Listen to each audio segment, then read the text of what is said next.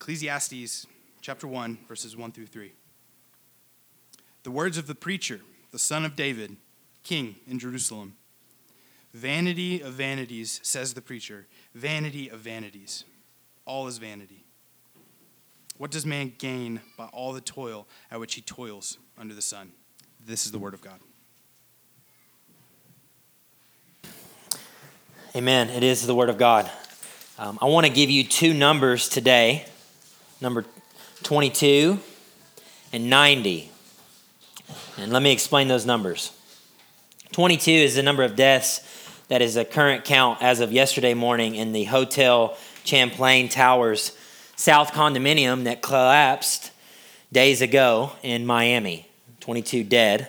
That number is likely to increase by 126 more deaths when the decision is made by Florida and the leaders there to declare the efforts a recovery rather than a rescue effort, as 126 bodies will be preserved in the tomb of concrete that is there. Our prayers are needed.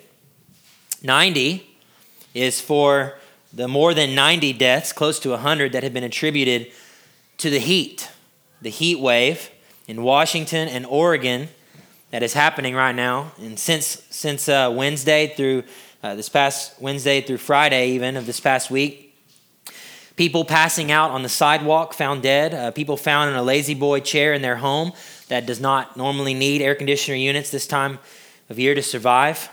A simple heat wave has shown deadly force and the force that nature can have and can produce on us. So nature and chance, dominant issues at hand in these two tragedies, but they ultimately take a back seat to the reality of death. Now, as we have prayed for these situations even this morning, and we'll continue to pray for the loved ones who have survived these, who have died, we will continue to pray. But what do we do? And what do we learn from such harsh realities of death like this? If the shock wears off and we're left with living under such tragedies as just a normal thing, just in these last weeks have these two accounts happened, and you can think of many more, then what's the point of it all?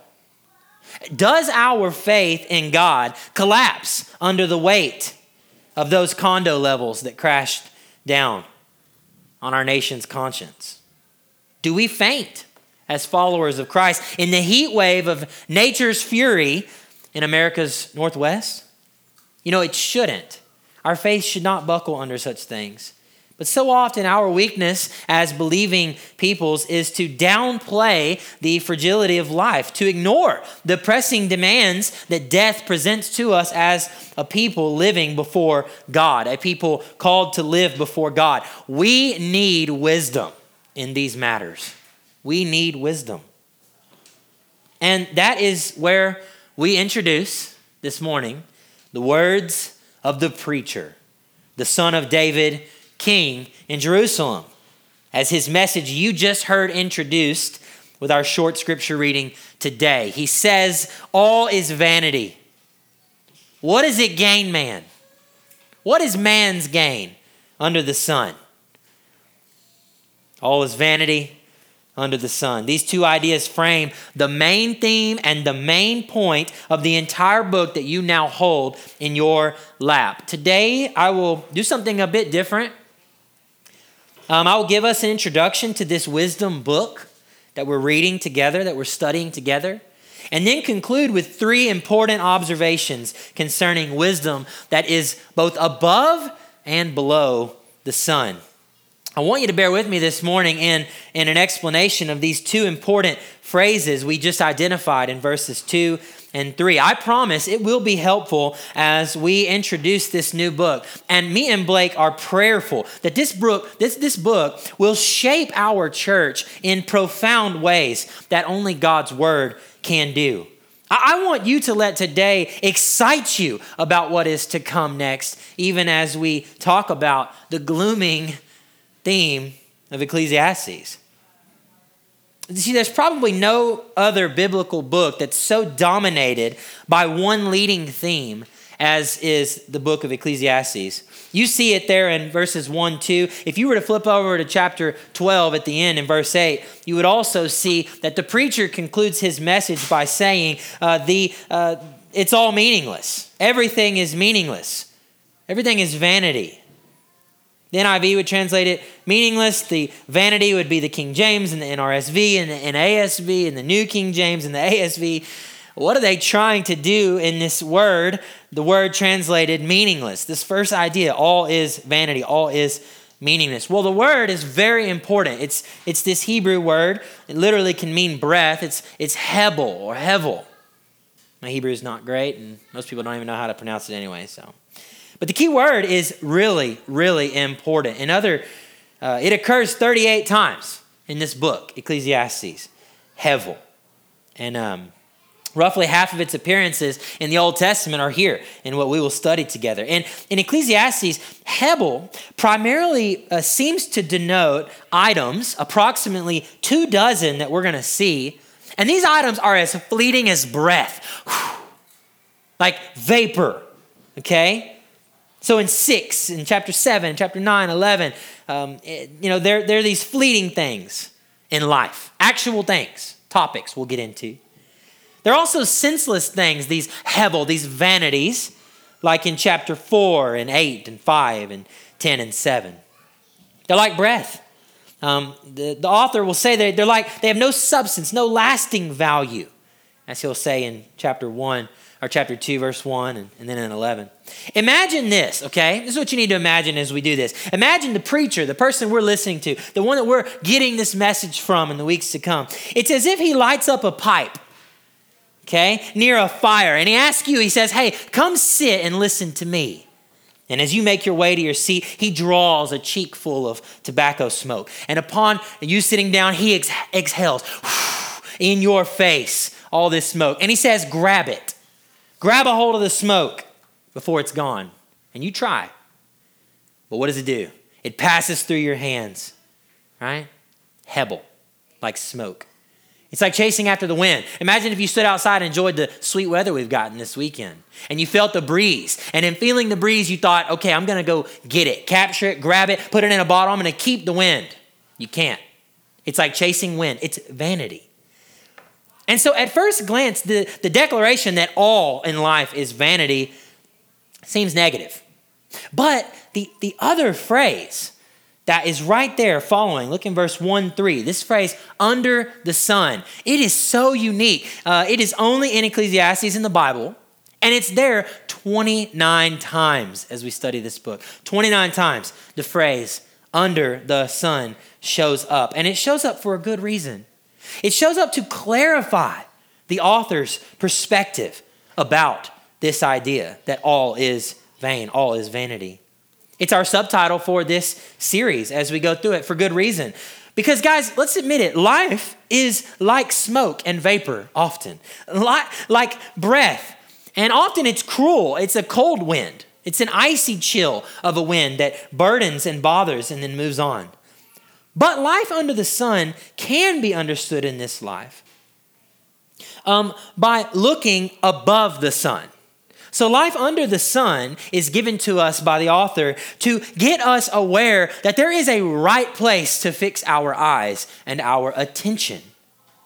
If all is vanity here under the sun, we must learn the wisdom of how to climb above this life. David Gibson, in his book, Living Life Backwards, says so helpfully. He says, many interpreters of Ecclesiastes, they suggest the preacher is simply presenting something that is true only if life is lived without God. But he says the preacher, however, wants us to know that under the sun is not all that there is. He says, in fact, it's probably better to see that phrase as a temporal marker more than a spatial marker. Now, I love that idea because in Scripture, the sun, it is a marker of time. So I'll just take you to the beginning. In Genesis 1:14, God said, let there be lights in the expanse of the heavens to do what? To separate the day and from the night. It's this idea of separation. God said, let them be for signs and for seasons and for days and years. Well, very helpfully then, understanding in Scripture the sun is this marker of time, Gibson concludes that the phrase under the sun, it refers to a now rather than a there, rather than a place. It refers to a moment. You see, here's the idea. There is wisdom in the madness of this life. There is wisdom to be grabbed in the madness. There is hope to be born from the ash and the rubble of the negative preacher's message. You can actually sit next to this guy at the fire and breathe in the smoke of Hebel, right, of Hevel, the heaviness of life, and you can walk away with hope. It is possible. We need wisdom. And we need wisdom to see through the smoke. And that's the type of wisdom that the book of Ecclesiastes unflinchingly demands we gain at every turn. We must gain, if we read this book rightly, we must gain an understanding of how to make sense of this life under the blistering sun. How do we do that? Well, that is the invitation extended to us as we sit with the pipe-smoking pessimists of Ecclesiastes and ponder these deeper thoughts together about our lives. Guys, let's say this. Life under the sun is hard, right? I mean, make no mistake about it. It's difficult to live in this life. No one gets through this life without passing through the hardest and the harshest reality that it offers, death. The Puritans called death the great leveler, and for good reason. You know this, death waits for no one, and it does not discriminate at all. All people die. And like life, Ecclesiastes is a hard book as well. It's a hard book, and we should make no mistake about that. But it offers us a great hope in a big God above the sun to help us live out our days before him under the sun. Let me say that again. Ecclesiastes offers us a great hope in a big God above the sun to help us live out our days before him under the sun. Guys, we need this book today in a bad way. Nothing is new under the sun. You've probably heard that. That's from Ecclesiastes also. Yet, we need its pointed realities. We need the message of Ecclesiastes in these hard times. Because me and you, we like to say these hard times we're in, they're novel to us. We like to think they're new. We like to think that the present difficulties of 2021 outweigh anything that's ever happened before. And the author of Ecclesiastes shows up to tell you, you're so close-minded. It's not difficult to look over history and see that what we experience as hopeless and hard and difficult in this life has been experienced before. It will be experienced again beyond us. And so there is a very much right now moment that is informed by everything around it that we need to get a message of. We need this. Well, Ecclesiastes would actually agree with our bad place and actually tell us we're wrong. It's worse. It's worse than we think.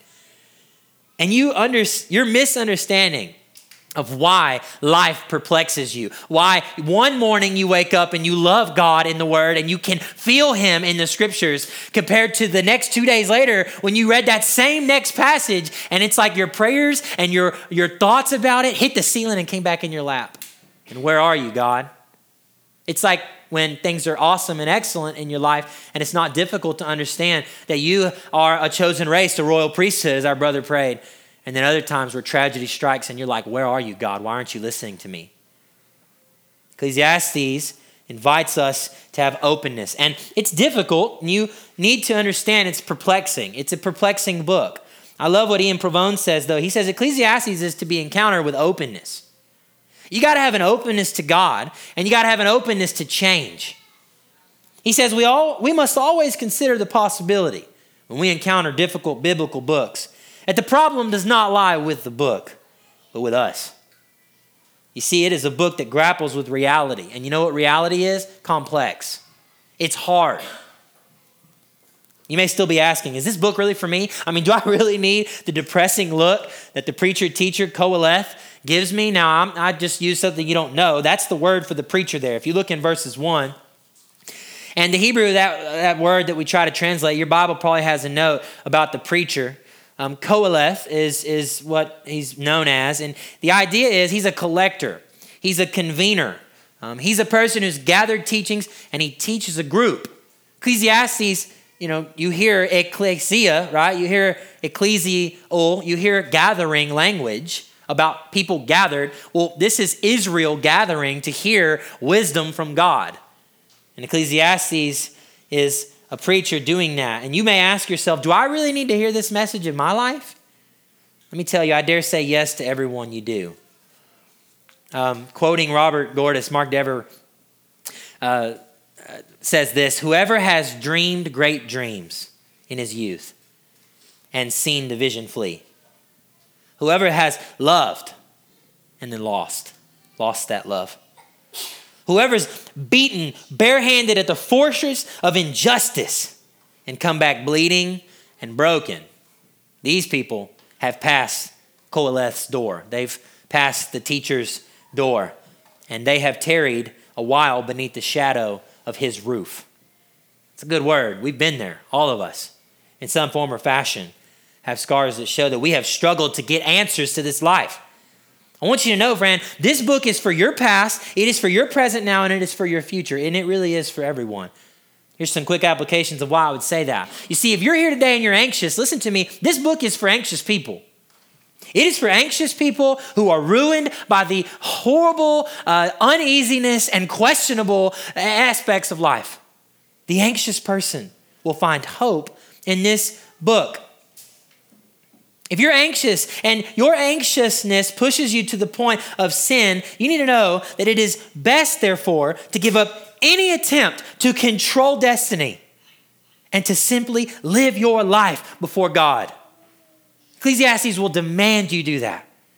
It will take Philippians 4 before it ever came. Do not be anxious about anything, but in everything pray. Fear God, keep his commandments. This is what man has right now. And it will release you from the anxieties of your past and your future. This book is for anxious people. This book is for those who realize also that their life is struck with tragedy, or it will be. Derek Kidner comments that this book speaks to those who understand this idea. The impermanence of life is sad enough, but its wrongs can be unbearable at times, right? I mean, the impermanence of life, how impermanent our lives are, how we change, and all that's normal. I mean, even that's sad enough. But man, the wrongs, like the square right between the eyes trials of life, early death, a lost fortune, a lost job, a dead friend, a buried child. I mean, Ecclesiastes stands and says, I can help you. Be ready for the toppling effect of difficult seasons. What seems unbearable can help the broken life. So it's amazing. It's help for the broken by life people, and it's also helpful for the people who have broken their lives. For both. Like you're actively accountable to Ecclesiastes by your own sin. And simultaneously, he's dealing with the fact that there are things outside of your control that are going to do a woe in your life. But God's enough. This book is also for hardened pessimists. Honestly, it's probably mostly for them. But it's written it's written in a time when Israel is thriving, right? Is what we think. And you've got all of this promise and the preacher and the king who has access to everything. And I found in my studies that prior to Israel, there was something written, and I printed some copies of it, and they're over there. There's 10 of them. I'd encourage you to take it. But there's this ancient dialogue, this ancient Mesopotamian dialogue that's written about the time of Moses' life. It's a very old document, secular document. It's called the Dialogue of Pessimism. You should take it. It's short, and it's funny, and it kind of says Ecclesiastes without the emphasis on God, if you will. And I put a little conclusion in there to encourage you as our church to really think well about this series as we go into it. So I encourage you, grab one of those today. And if you don't grab one, I'll send you a digital copy of it. I'll be glad to do that. But in this story you'll read, it harkens to this idea that the author of Ecclesiastes is talking about for the pessimist, for the person who's pessimistic. But what's amazing about Ecclesiastes is it rises above the shoulder shrug mentality of pessimistic people. It goes above that. You cannot dismiss the harsh realities that Qoheleth, the preacher, conveys in hardened pessimism himself. Again, Gibson helps. He says, Ecclesiastes is a meditation on how life seems to elude our grasp in terms of lasting significance. And that would seem to encourage the pessimist to dismiss this life, right? But the preacher has more to say than just everything being dismissed in meaninglessness. One theologian named Jason DeRouche, he's a research professor in Midwestern Seminary. He says, everything in this time-bound, curse-influenced creation bears a level of enigma. You know what an enigma is? It's like a confusion, a conundrum. I can't figure out this puzzle. It's an enigma, right? Level of enigma, meaning that life under the sun is frustratingly perplexing. It's puzzling. It's incomprehensible, though it's still with meaning and significance.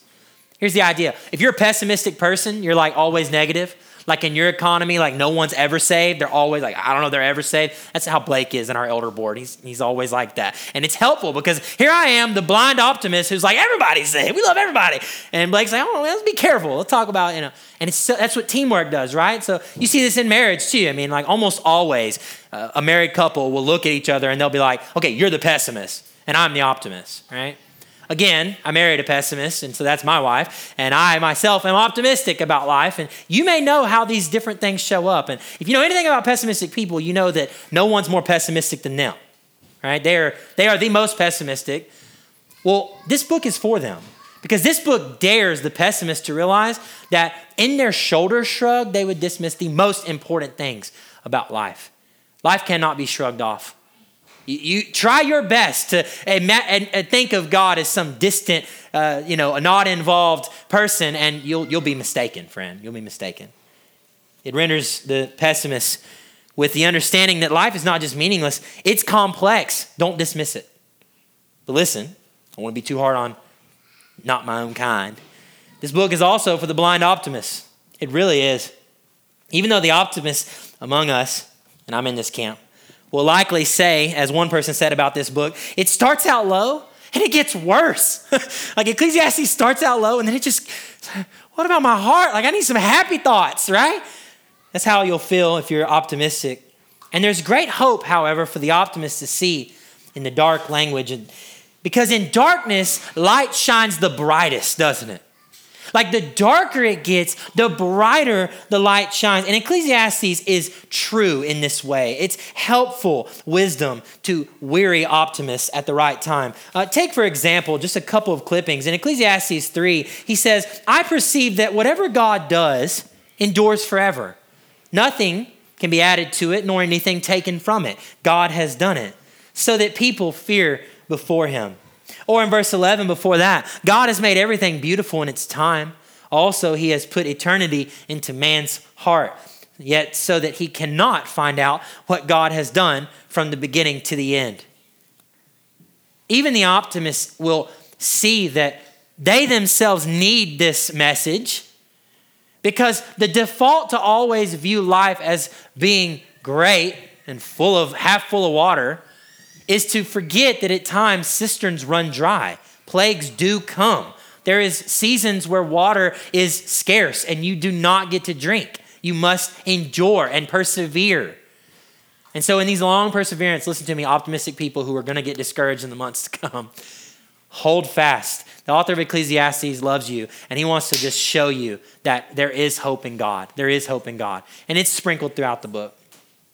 Brothers and sisters, we could go on and on about the value of this book.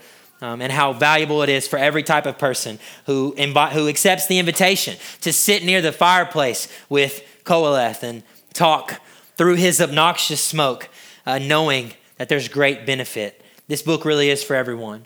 And returning to our introduction point, I want you to understand death waits for none of us. Death waits for none of us. The message of Ecclesiastes, it actually is a message for those who are buried in the concrete of the Miami Phil. It really is for the 90 who died and perished under the heat wave this summer, but it's too late for them to read it.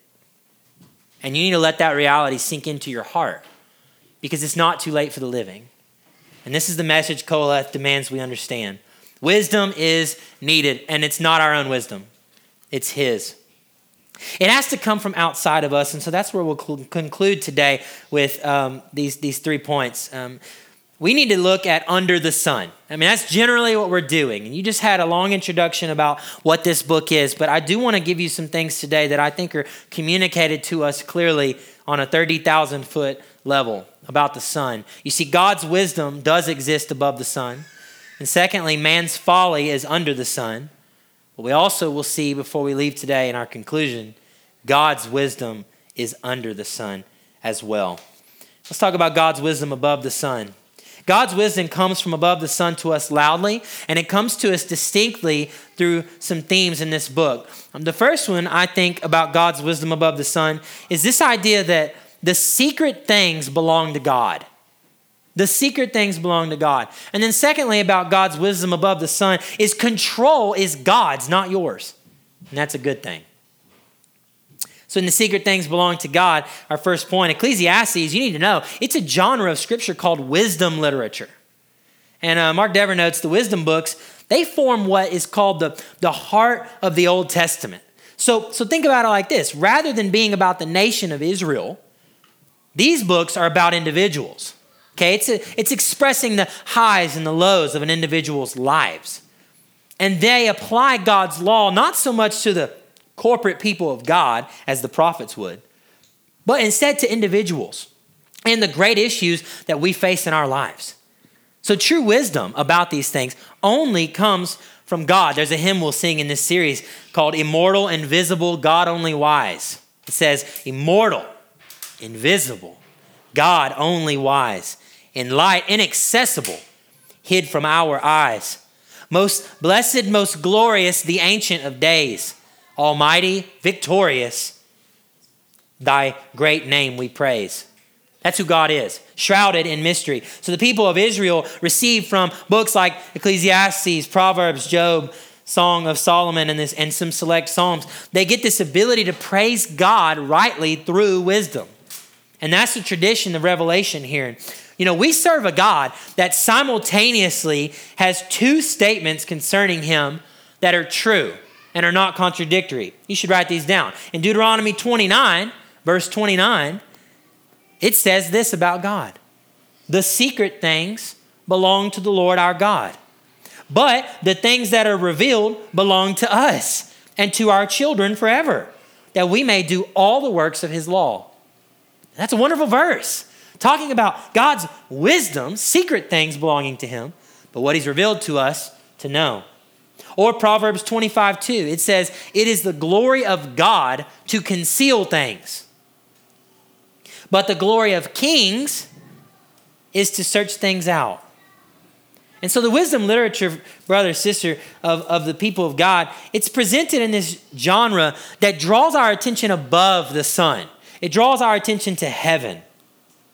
And the author of Ecclesiastes, he's able to walk so dangerously close to blasphemous language because he understands the dual responsibility of those 2 verses I just gave you.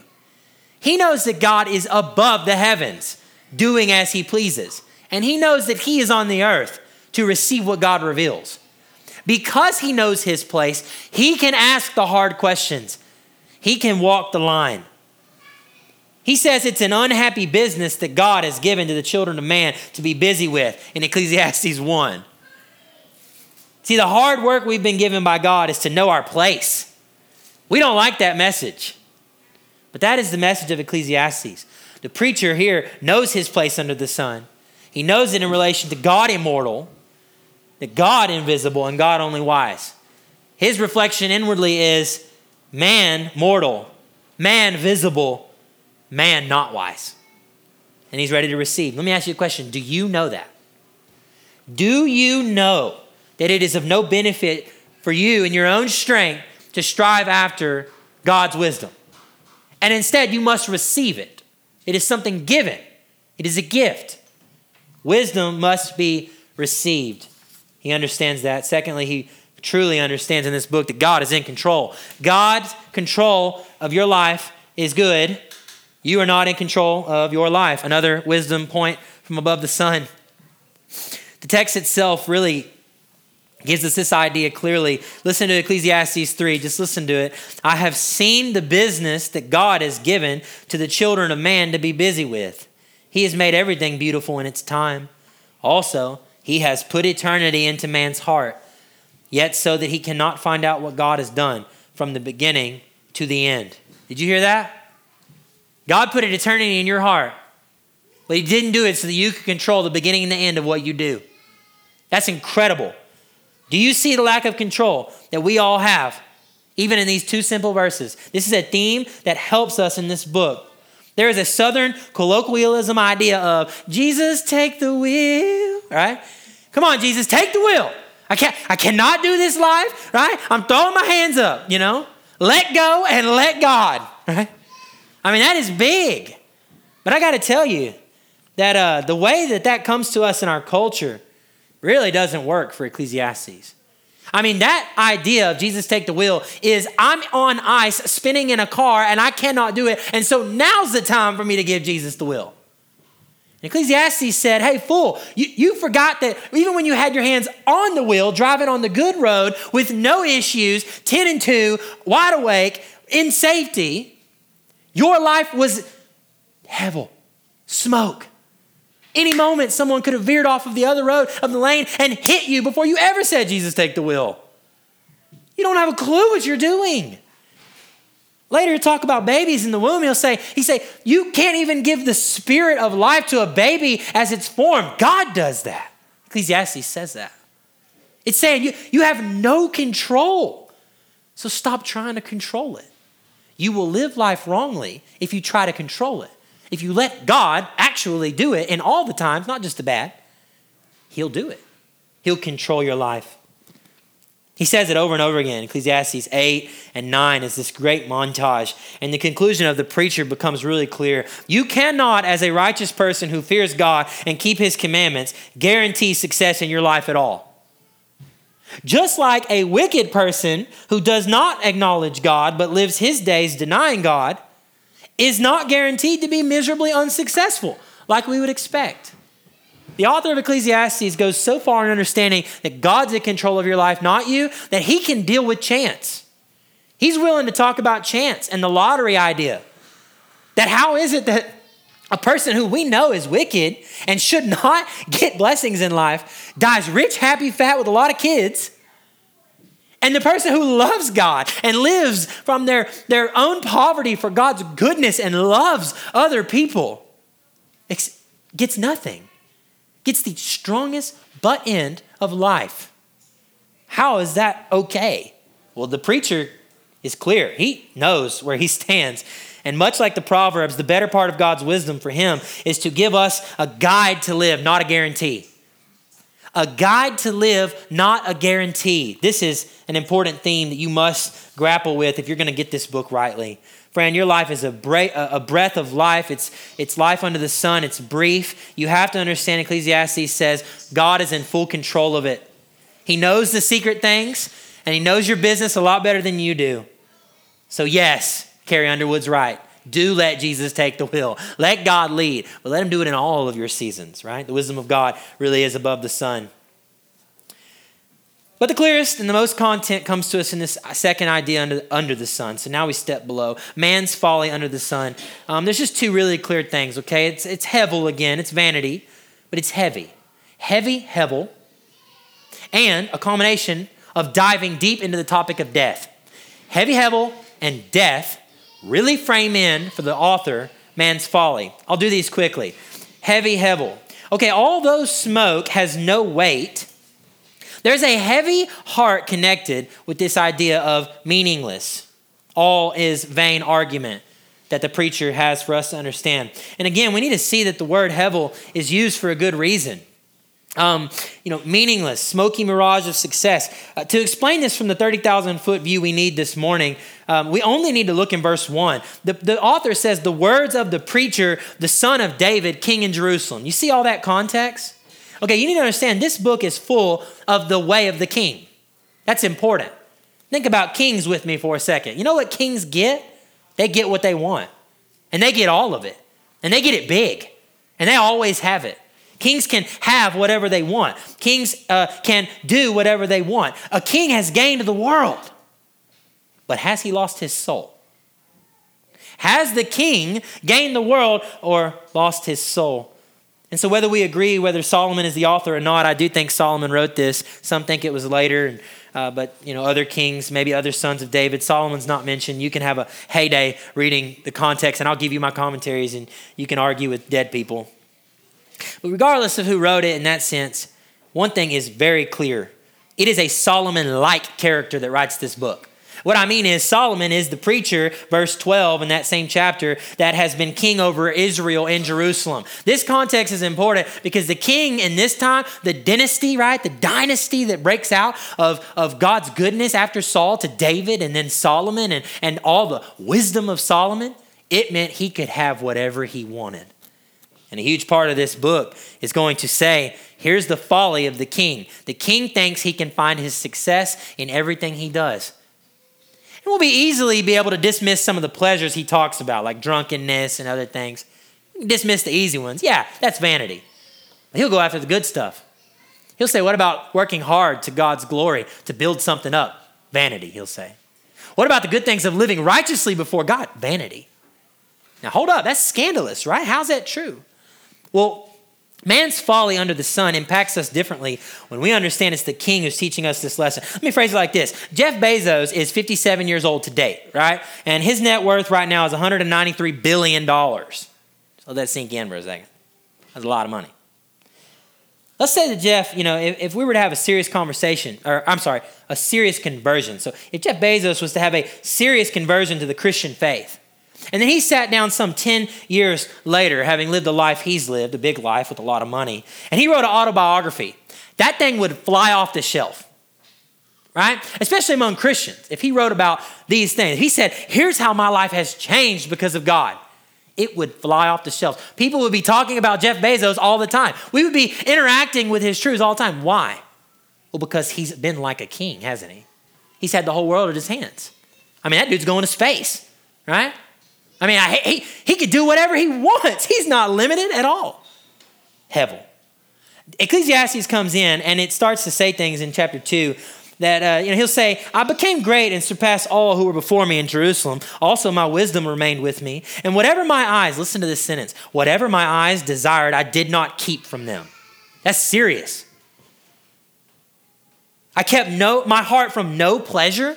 For my heart found pleasure in all my toil, and this was my reward for all my toil. And then I considered all that my hands had done, and the toil I had expended in doing it, and behold, all was vanity and a striving after wind. There was nothing to be gained under the sun. What? Nothing to be gained? From all that? That can't be true. If I had the wealth that like Jeff Bezos or the king of Solomon, my problems would be fixed, right? No. You'd be wrong. You'd be naive, the preacher says. We're slow to understand this aspect of God's wisdom and then our folly, but it is true. You really do lose everything if you gain the world. That's a true statement. And if you forfeit your soul in the midst of it, you lose. You know the book of Job, right? You guys know the book of Job, Job's story, another book of wisdom. I love that Job is literally making the opposite point of Ecclesiastes. I mean, Job is all about my whole life's ruined. I lose everything that I have. I learned that even in that, having nothing, I still sin against God. And I need him. And he's enough. And full restoration. But I love what Mark Dever said. He says, this is how the teacher teaches us a lesson different than what Job does. Job learned about the vanity of the world by losing everything. But the teacher sees it by having everything. And this is a pointed message for our culture. It's a pointed message for us. Let's admit it. Let's admit the picture that we have fallen victim to at times. We build our own kingdoms. We build our own lives. Even in the church, we build our own successes. We build our own comforts. We build into our lives what we think honors God with how we live. We do that. Sometimes we do it wrongly. Sometimes we do it right. But Ecclesiastes is going to show up. And if you've ever heard of the term waterboarding, you ever heard of that? I'm about to explain what it is. He waterboards the reader with this idea of pursue all that, good or bad, and do it wrongly and be warned. It's vanity. It's worthless. Now, did you get that picture of waterboarding? If you didn't, here's what waterboarding is. Waterboarding is a torture technique where someone takes a semi-porous cloth, they drape it over the face of a bound victim, who they then lean backwards and they pour water on the cloth over their mouth and nose. What it does is it simulates drowning. The person absolutely is convinced they're drowning, but because of the cloth, they're allowed to breathe air. Their survival is just fine. They won't die. Instead, they just are convinced of dying. Here's why I think that's important. You're drowning, but you're never dying. Your mind is just being punished. As graphic as that may be, I think this is a perfect picture for what the preacher is trying to convey to us. To live for pleasure wrongly, to mishandle the good gifts of this life, to think God owes you something, to climb the corporate level of your success, to envy your friend's position in life, to disregard God's sovereignty, it's to drown the death of torture and never die. It's to drown in the death of torture and never die. Now, bleak is the way of man. There's only folly under the sun. Wisdom literature is poetic. It stirs the heart. It gets you thinking about polemics, which is like arguments. It picks a fight with you. This book wants to pick a fight with your soul. At the same time, it then wants to come in and swoon you and give you pithy and quick sounds of hey, wake up, sinner, right? Like, wake up. God's still good. He hasn't forgotten. And then it wants to lull you at times into other things. And that's because under the sun, hevel is heavy. That's the whole idea. And I hope you're feeling it in the way I'm preaching now. You'll feel it as we go through it. Hevel, hevel, hevel. Life is heavy. The breath is being squished out of me, it feels like. What's happening? That's life under the sun. It's also a dive into death. Ecclesiastes portrays man's folly not only as hevel, but also a dive into death. This entire book can really be understood by seeing the demand death has on your life. You must understand that death is imminent. It can't be ignored. The preacher will demand his readership remember this great reality throughout the whole work. When you rightly understand that your life is a vapor, it's here today and it's gone tomorrow, like James says in the New Testament, you begin to adopt the wisdom of the preacher. Where are you at? Hush. Sorry, Siri's interrupting our sermon here. Diving into death, David Hebel really helps. He describes in the book of Ecclesiastes that all these ideas of your life, like take for instance, like you want to be successful in your job, it's a balloon. And you blow into it, all your effort, all your conversations with your boss, as hard as you could to present that project, to put that PowerPoint together, to work on that conversation, to meet with that person. And that balloon that was blowing and you were so proud of, the pinprick of death can blow it up in your face at any moment. And that's a beautiful picture of a horrible reality about your life being a vapor. Death is like a needle that shows you the truth. In the preacher's classroom, death is not at the back of it. He's not in the back looming over it like he is in our culture. Like we are able to ignore death in our culture really in ways that for like the last forever, like with technology, like literally all the time, people have not been able to ignore. But think about it. We love our medicines. We have a surgery for everything. We have, praise God for these things, right? We have antibiotics. People don't die from infection like they did 100 years ago. We have amazing things that put death in the back of the classroom. It's like, yeah, we see you back there. We'll deal with you later. And the preacher of Ecclesiastes says, no, open the door, bring him in, and put him right in front of us. Because you're a fool to not deal with it. The folly of men is to ignore this. And we love it, man. We love the idea that we have time. I love the poem that's on the clock of the Chester Cathedral. Listen to this famous poem. It's about time. It says, when as a child I laughed and I wept, time crept. When as a youth I dreamed and talked, time walked. When I became a full-grown man, time ran. And later, as older I grew, time flew. Soon I shall find while traveling on, time gone. Now that on that clock, there's one more line, which spoils the conclusion, but it's time to end the sermon. So the last line says, will Christ have saved my soul by then? Amen. Amen and amen. Indeed, the conclusion is true. Christ does save the souls of men, but the author of Ecclesiastes is interested less in your poetic confidence about time that bothers you when you've lost it when you're young, and torment you when you're old in the same way.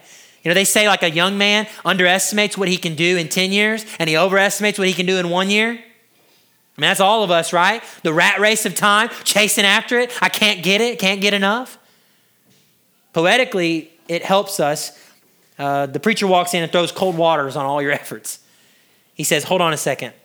His view is you must deal with the fact that it is folly to be a child who longs for the ways of older men, just like it's folly to be an old woman who desires the youth of the teen. It's vanity to do either one. You need to live now. You need to live in this moment. You need to seize the day here because the pinprick of death is a moment away. I said in my heart with regard to the children of man that God is testing them, that they may see that they themselves are but beasts. But what happens to the children of man and what happens to the beast is the same. As one dies, so dies the other. They all have the same breath, and man has no advantage over the beast, for all is vanity. All go to one place, all are from the dust, and to the dust all return. Who knows whether the spirit of man goes upward and the spirit of the beast goes down into the earth? He actually does know that. He knows that spirit of man goes there and animals don't go to heaven. He knows that. But he's at least for the effect saying, just like they were formed out of the dust, so are you. So I saw that there's nothing better than that a man should rejoice in his work, for that is his lot. Who can bring him to see what will be after him? Heavy, hevel, and a deep dive into death. This is the folly of man's wisdom under the sun. So look, friend, you're wearied, I hope. I was wearied in putting this sermon together. Wearied in a good way, but wearied. The message of Ecclesiastes seems daunting. What do we do? Like with all this folly under the sun, what in the world do we do? If death threatens us today when we get in our car and drive 70 miles per hour somewhere in a cage of metal with other people driving cages of metal 70 miles per hour on the other side of the road that may have been sleeping. I mean, any moment, like one jerk of a wheel. We get a phone call today and any one of us find out that diagnosis came back. I mean, what do we do if death is around the corner? And then if it's not death, then even how we're living, heavy, hevel, a breath. I mean, life literally getting squished out of you so often. Well, this morning's overview of our study for months to come has presented this, I hope, to you clearly. God's wisdom is above the sun. And I've told you so far it's secret to us, except what's been revealed. I've told you that it's under his control and not ours. And then under the sun, we know the folly of mankind, the broken cisterns of this world, no water, the death we face. How then is this helpful? How does it give us relief? Well, here's our conclusion. God does give wisdom under the sun. You must remember, this entire book is not the only book of the Bible. Do not forget as we go through this book, this is not the only book of the Bible. I would say if there's ever a time for Christians in our church to read their Bibles outside of Sunday and be in other places than where I'm studying and we're preaching on Sunday morning, it is now. If you come here Sunday to Sunday and this is all you're digesting, you will be depressed. You'll be miserable if you don't read the New Testament. Because what's amazing about this book of God's revelation, which we love every word, every jot and tittle of God's word is important. It is for us and our benefit, is a messianic book. This is a book about Christ. It is a book that prepares the heart in the greatest way to receive from God the greatest wisdom, wisdom incarnate. This book prepares us to see the only one that can conquer the pin-pricking power of death. This book prepares people to understand that wisdom did not just remain in the heavens concealed for us to not know. Wisdom took on flesh. It walked around. It ate with men. It fed the 5,000 of them through its miraculous ability. It made sure to calm the oceans and the storms of trials that would consume faith. It stood in the place of man on a cross bearing the burden of Calvary. Wisdom made incarnate happen. And one of the sad consequences of sin is that it makes the sinner pity himself instead of causing him to turn to God. Ecclesiastes wants to show us that the first signs of new life is that the individual takes sides with God against himself. That was David Barnhouse who said that. And he's so right, Donald Barnhouse is so right in saying Ecclesiastes makes us take sides with God who's above the sun. And it simultaneously shows us how unclean we are to do so. It prepares us. You know, the Old Testament is full of riches about Christ. I mean, we go to one verse in Isaiah, and it tells us that Christ was beaten for our iniquities, right? He was crushed for our iniquities. He was bruised for our transgressions. The stripes that were upon him are our healing. By his wounds we are healed. One verse. The author of Ecclesiastes wants to take 12 chapters, 4 months. That's what we're going to do. To tell you every week, you need something better than this life. You need Jesus. You need Christ. Ecclesiastes is not messianic in the way of Isaiah. Matthew Macaulay says, there are no promises of deliverance to come. There's no expectation that someone will one day break into the monotonous cycle of vanity and bring something new. But Ecclesiastes is messianic in its own way. It sets the context in which the resurrection of Jesus makes sense. It prepares us to see why everything is vain if Jesus is not alive. So by contrast, it helps us to see everything matters if Jesus is alive. See, that's the jewel of Ecclesiastes that we're going to get to see. You will drink a good wine different after you read Ecclesiastes. You will sit with a good steak and a meal different. You will bless God's name for a 4th of July that wasn't 125 degrees differently because you understand how to rightly live before God under the sun. It's because the one who could beat death did it. He rose again and he has given you not only himself, what more could heaven give, but has given you life in him. And so when you apply this, you understand Christ really was the wisdom incarnate. Christ lived before the dark world that Ecclesiastes shows us. Christ is the wisdom of God betrayed by us, for us. Christ is wisdom seemingly killed and silenced.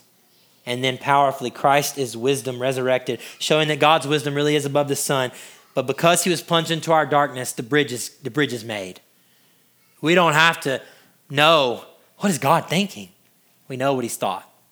In his son, he has said all things. And in Christ, every answer is yes and amen. And so that is the gospel. The challenge to see Christ in the darkness of this work requires prayer. My invitation to you is to pray. Pray hard. Pray with us. My invitation to you is to grab a sermon card that we have created for this time. Know where we are preaching the next week. Read that passage. Ask God to give you a soft heart to teach you. Pray for visitors who come. Pray that you as a visitor shows up and randomly we're talking about this a dark topic. Pray Christ is preached. Pray for me. Pray for Blake. Pray for a guy named Ty, a guest preacher who's going to come and speak to us. Pray for Cole Newton, another guest preacher who will come and preach to us in this series. Pray for these people. Pray that as teachers of the word that you can unite around God and what he has to say. I think prayer is needed in the life of a church that takes on studying this wonderful book. If we do it, here's the promise of God. It's the very last portion of the book. It's in chapter 12. It's what we'll close with before we sing and respond. It says this.